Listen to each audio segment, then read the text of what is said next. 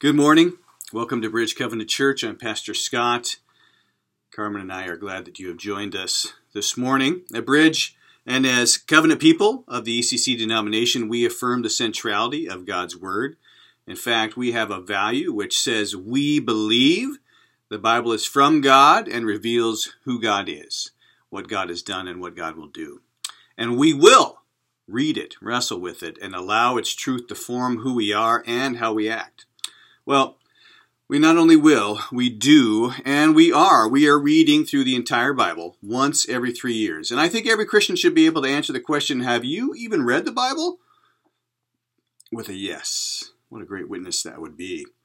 At the end of the month, we'll start reading our third of 6 Immerse books. We'll read together for 8 weeks, meeting weekly with fellow disciples to share our questions and insights. We'll be reading this book here, Immerse Kingdoms. It's part of the Hebrew Bible, which we typically call the Old Testament.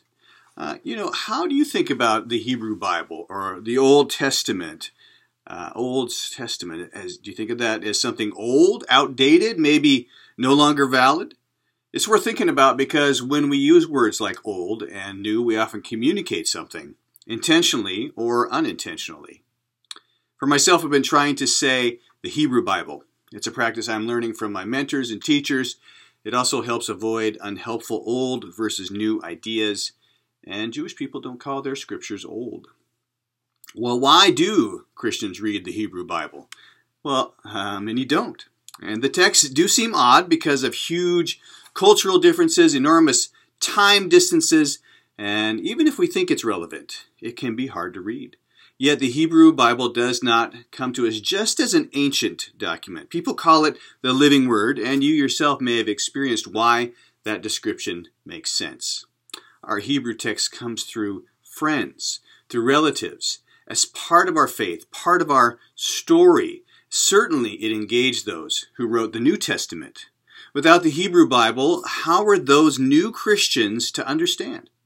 And just as Jesus opened the eyes of those 2 disciples on the road to Emmaus, and later all the disciples, our Hebrew scriptures continue to open our eyes to the rich, shared resources which continue to guide and inform our faith. So, do we believe the Hebrew Bible has authority? I hope so, but I suggest that its authority does not come because of its age, or because of its accuracy, or because it demands it. Really, the Bible has to do its own convincing. The Bible has, for maybe a lack of a better word, a tone which engages people, and its testimonial character aims to convince. The Hebrew Bible has authority as, or because it's God's Word. That's it. For many people, that's a lot. If God has authority, so does God's Word. And there are 3 ways that we receive God's Word. 2 are mysterious, and many of us don't ponder them much. Though we talk about them here at Bridge explicitly and regularly, we receive the Word through communion. And we receive the Word through baptism.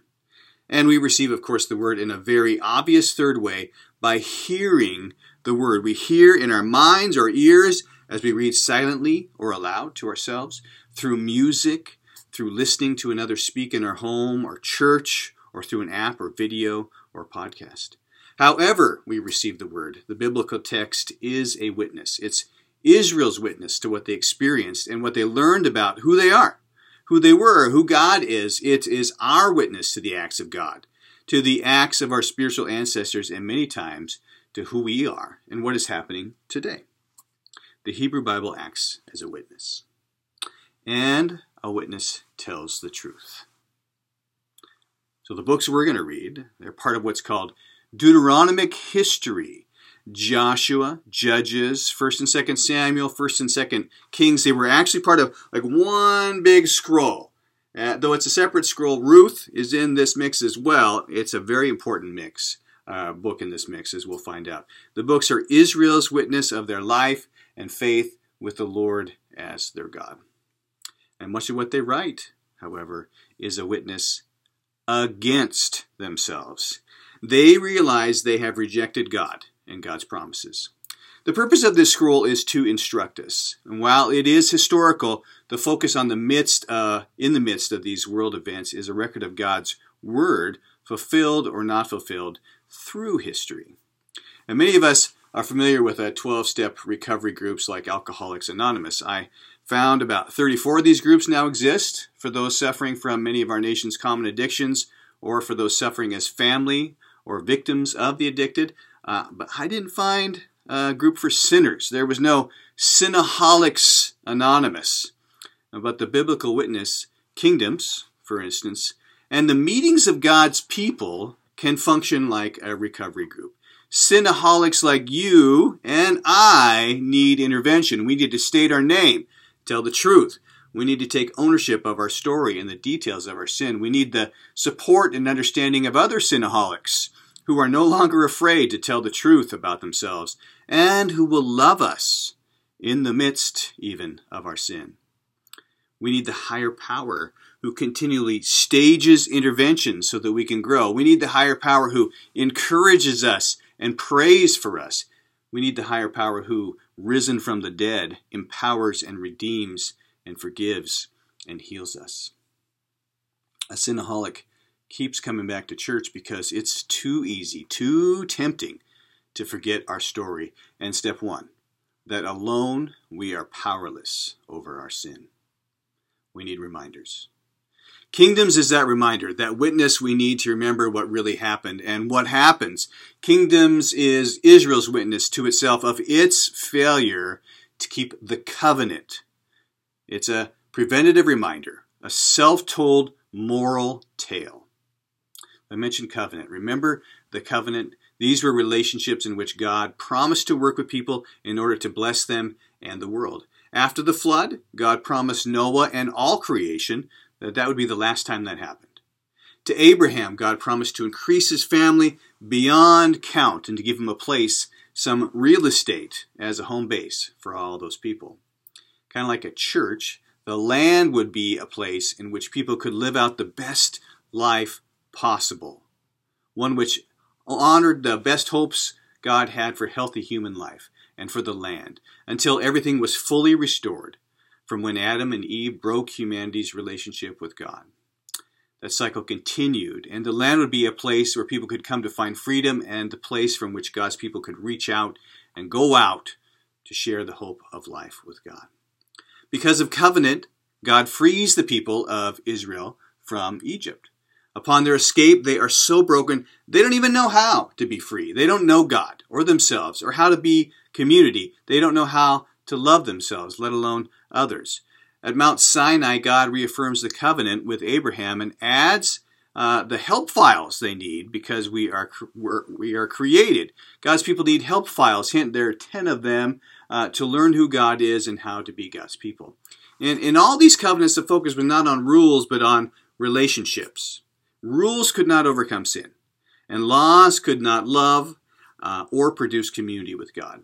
So that's the backstory for when you read Kingdoms. The people have been freed and then shaped in the wild. And the old naysayers are gone. The people who only knew slavery are gone. A new generation has grown up in the desert, and their only experience has been daily, miraculous contact with the God who saves. Food, called manna, shows up every morning. Water springs from rocks. And other peoples who try to control or subject or destroy this new generation, they suffer ridiculous losses, while God's people emerge unscathed. At the same time, this new, liberated, empowered generation knows God isn't fooling around, not even with them. When God's people forget who God is or who they are, the consequences can be devastating. But there's one more thing to know. The scrolls which make up Kingdoms was written later. In fact, it was written from exile. So hundreds of years go by from when this book starts in Joshua to the time that these things are written down. Written from exile, Kingdoms goes from "it's all good" to "it's all gone." As a people, what do you write down when it's all gone? What do you remember? And why? When the glory days are gone, when the world-renowned temple is gone, when most of the people are gone, what do you remember and why? When the way you worship is gone, the temple, the priests, the sacrificial system, the only way they could approach their holy God, when those things are gone, how do you continue to worship? How do you hold on to the promises, the covenants? What do you remember and why? The books we will read in Kingdoms are the extremely important explanation of what happened and why. It's a witness, and it tells the truth. They make it plain that it was not the failure of God. In the midst of all the chaos, another covenant comes. We call it the Davidic covenant, made with King David. It's a pledge that the promise of all the covenants already made will come to fruition, because someday David's great whatever grandchild will fulfill all that is needed for blessing and healing and restoration. It's the promise we now know was fulfilled in Jesus. The books of Kingdoms are part of the larger story we call the Bible. The story is multi-generational. It weaves all generations into the story. Adam and Eve's generation, Noah's generation, Abraham's, Joshua's, Rahab's, Deborah's, Ruth's, David's, your ancestors, you and your children and their children.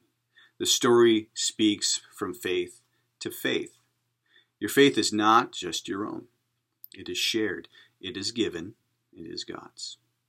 The story of faith doesn't always reveal the end of the story.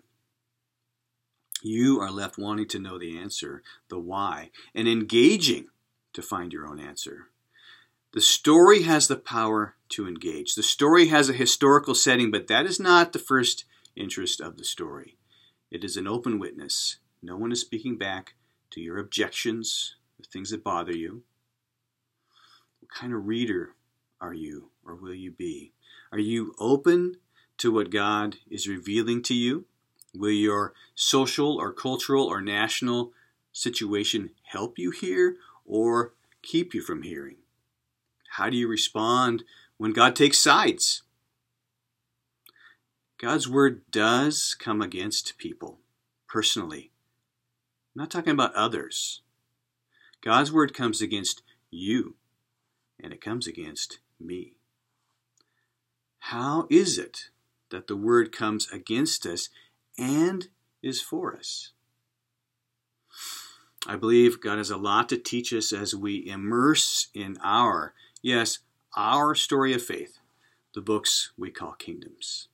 I'm looking forward to reading with you as small groups begin to form, are already forming, as we start reading over the next week or so, and then meeting. So God bless you today. Glad that you were able to join us. We'll see you soon.